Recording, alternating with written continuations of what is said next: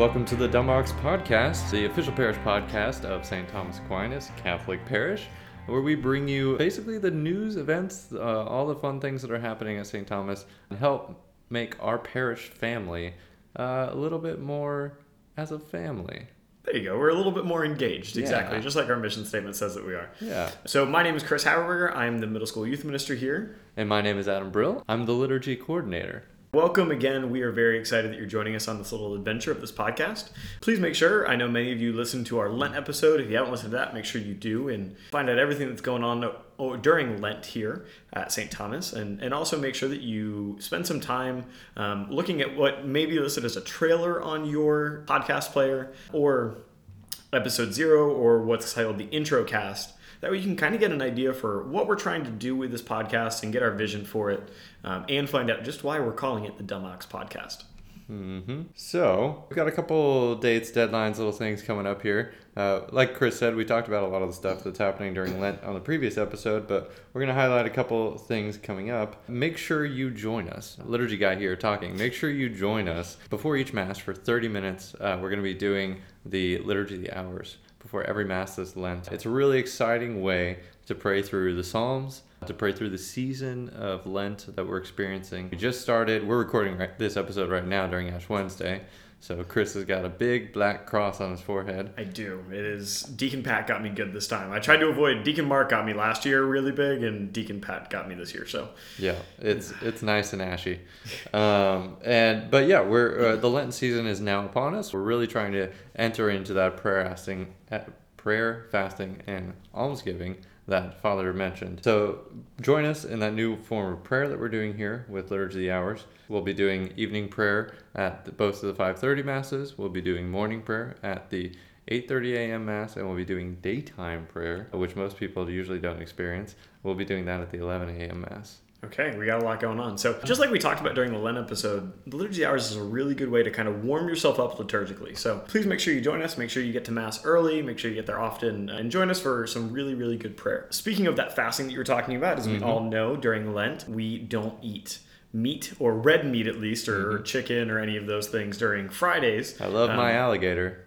Yeah, what's the other random thing that's allowed? Isn't a muskrat technically allowed? I think muskrat. So yeah, you can always get your muskrat in too. If you aren't interested in alligator or muskrat, I don't even think we have those in Texas, but you can join us on Friday nights from 5 to 7 for the Knights of Columbus Lenten fish dinners. They start at 5 o'clock, go until 7, and they'll be going every week on Friday through Lent. Plates for adults are $10, and plates for kids 6 through 12 are $5.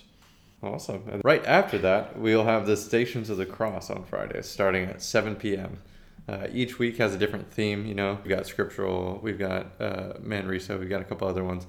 This upcoming week, we've got scriptural. So join us in this beautiful way of praying the Stations of the Cross, praying through and with Christ in his passion.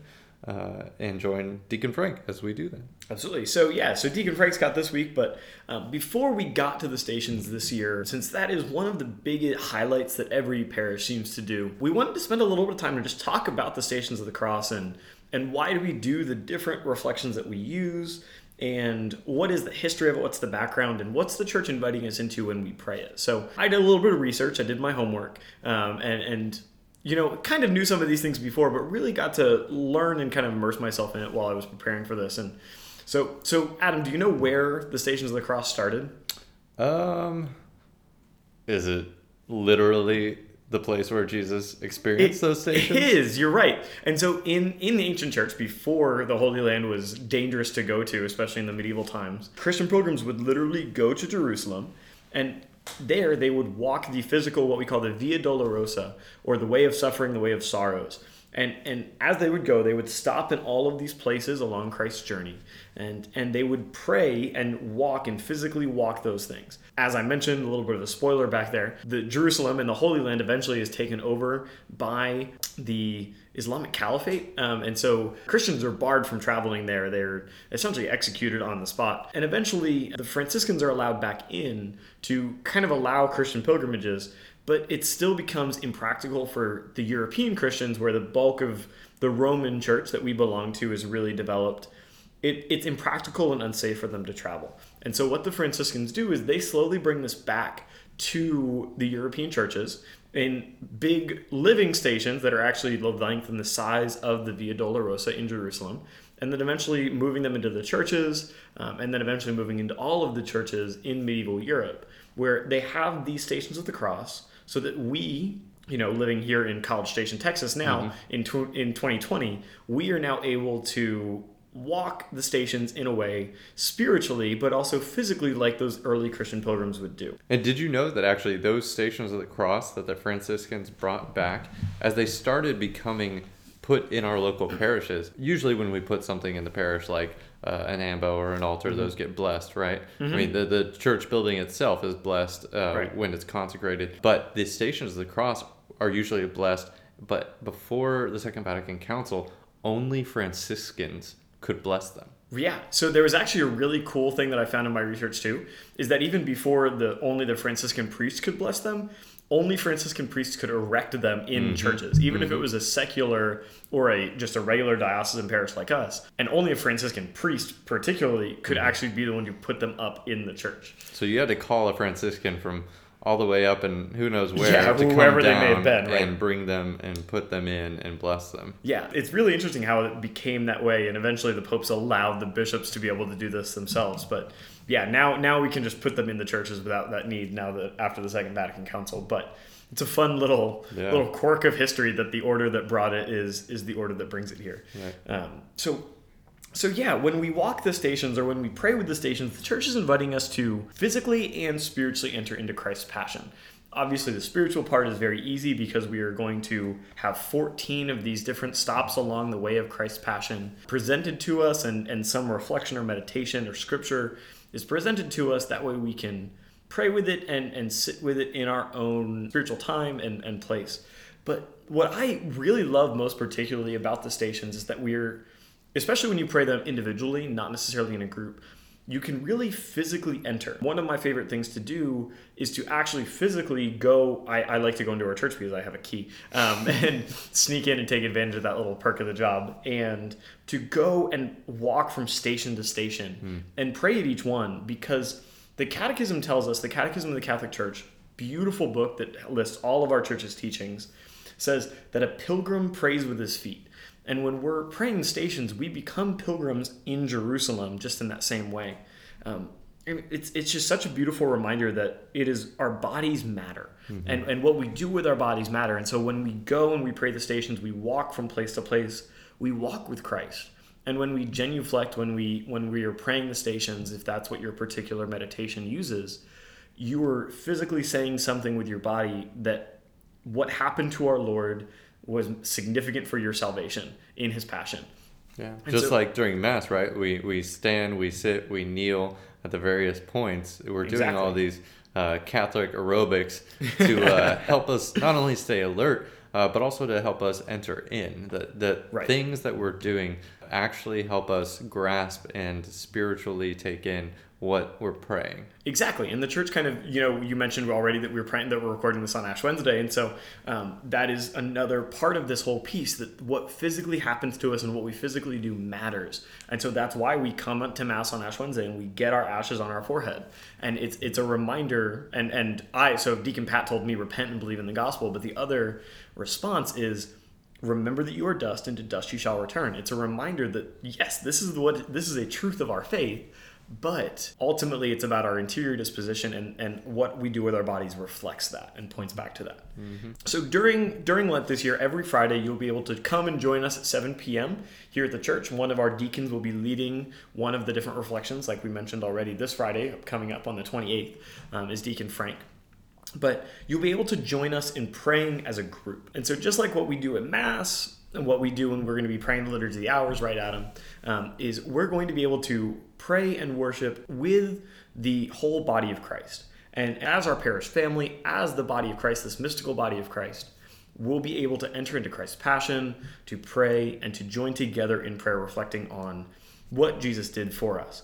But I also do want to encourage you to take your favorite Stations of the Cross reflection and actually spend some time praying with it on your own.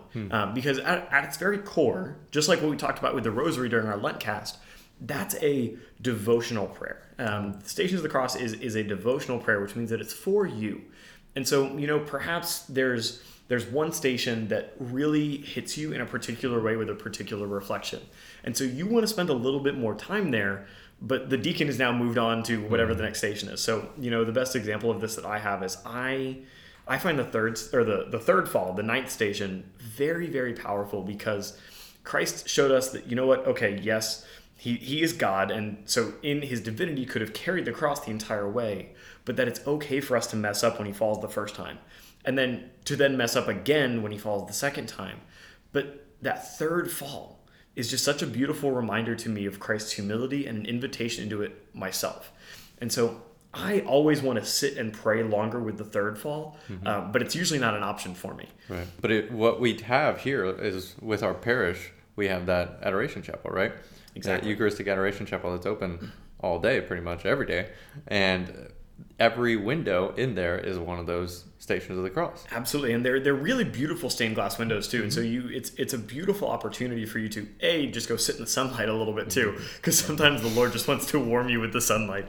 But you can go and be with our Lord in the Blessed Sacrament and be able to enter into his passion and sit with those in a new way. Right. And usually there's always people there, of course, but there's not 1,000 people there watching you, so you can be as awkward as you want. Exactly. Taking your time at each station, however long you want. Sure. And you can really meditate. We've mentioned this a couple times. Let's highlight the 6 different reflections that we're going to do this year during the stations, during Fridays, during Lent this year, Adam. So you've mentioned already, we're going to start on February 28th with the scriptural. Right. And then after that, on March 6th, we'll be doing again the human trafficking. Yeah, we did that for the first time last year, and it's very, very powerful. Right. We'll talk more about that in a little bit. Yeah, and then we've got March 13th, we've got the Manresa, and then March 20th, we have the Everyman one, and then on March 27th, we have the scriptural. Followed by April 3rd, when we'll have the Way of the Cross for Children, which is a personal favorite of my own. And then on April 10th, on Good Friday, it's not at 7 p.m., it's at noon, which is when Christ is crucified, if I'm not mistaken, or if you according to the text of the Gospels.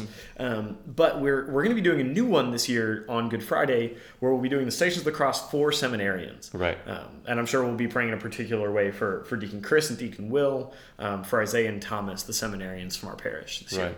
And for you, I guess. Yeah, I guess we haven't told everybody on the podcast, but Bishop Vasquez has accepted my application to be a seminarian for the diocese. So congrats. Thank you. More to follow on that, but that does mean I'll be leaving the podcast. So we'll find you. We just got started. Well, I know we just started, but we'll find you a good co-host, Adam. Okay. We'll find you somebody. Yeah, but it would be really cool to pray for you and all the other seminarians on that day after Holy Thursday, after the institution of the priesthood. We just thought that'd be really powerful. Yeah, I'm very excited personally just to be able to pray for those seminarians, because I know most of them, but it'll also be powerful myself to kind of be there for that and to experience that. So let's talk. We want to highlight, the Everyman Stations of the Cross is a very easily applicable one.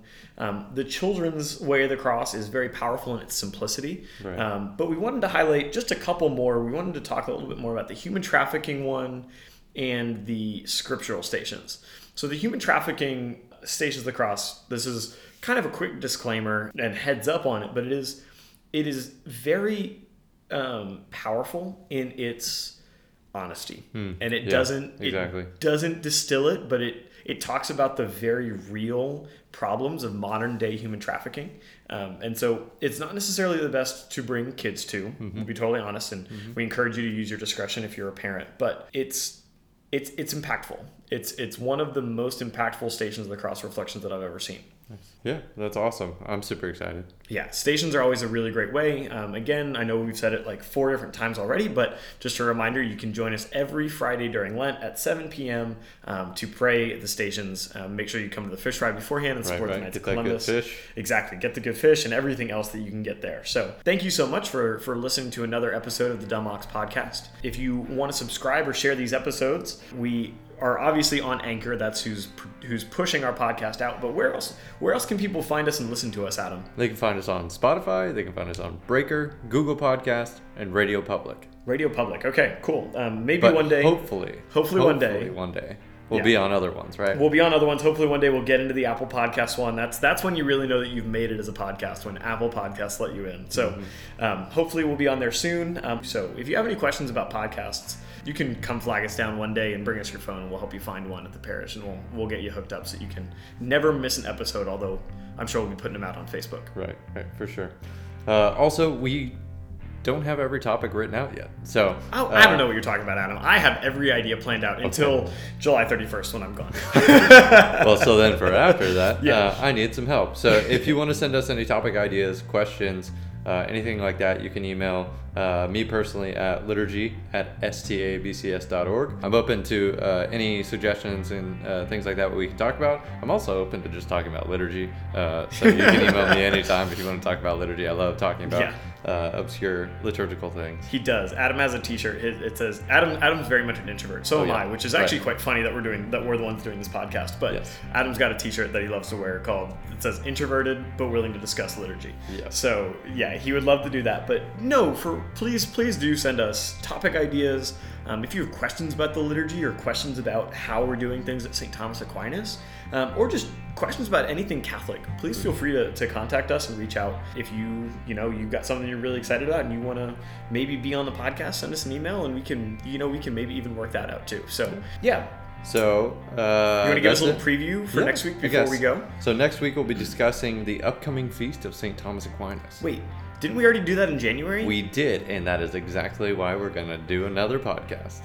So see, Adam's mean. He's giving you guys a cliffhanger. Make sure you tune in next week, and you'll hear more about what's coming up then. Until next time, since it's Ash Wednesday, it'll probably be fitting. Let's go ahead and finish with a nice little repent and believe in the gospel. All right.